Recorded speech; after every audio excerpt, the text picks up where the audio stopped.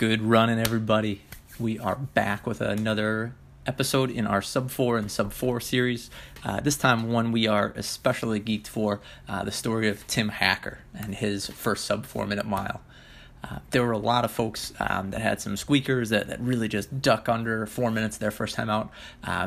Tim just blasted right through the doors on his first 4 minute mile. So we hope you love hearing the story about it, talking about some of the unique context of his race, as well as sort of putting it in a historical perspective, as well as looking forward and some of his legacy in the sport that we might get to see in the near future come to fruition with the next sub 4 miler from Wisconsin. Enjoy.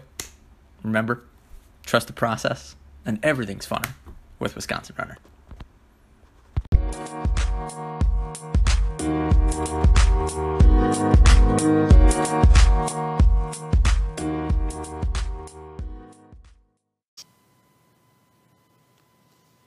Weirdly, I don't remember it well.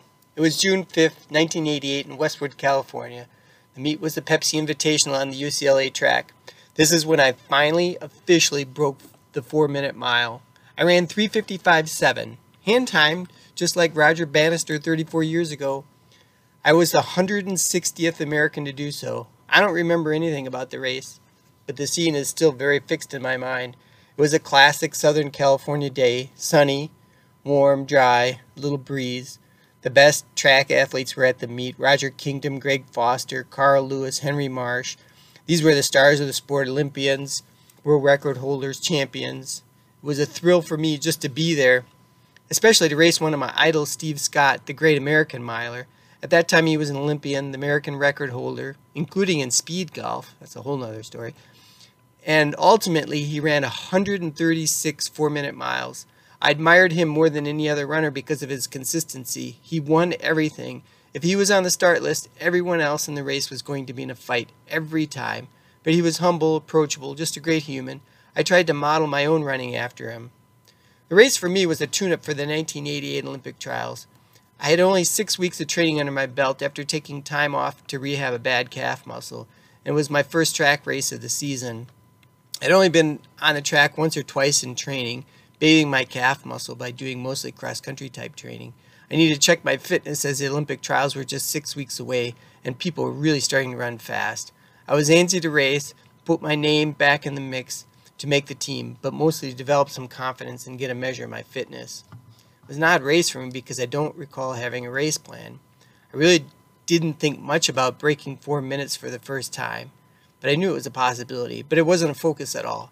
I'd run faster than 3:42 for 1,500 meters, the metric equivalent of sub 4 minute times, including running 3:34 the year before, which at the time was the 7th fastest time ever run by an American.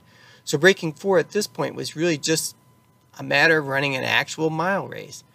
Anyway, the idea here was probably to get in line and run as fast as I could. The field was stacked. Joachim Cruz, the 1984 Olympic 800 meter champion, Steve Scott, Jim Spivey, two-time Olympian, Chuck Aragon, another top American miler, Dub Myers, NCAA champion, and Brian Abshire, Olympic steepler.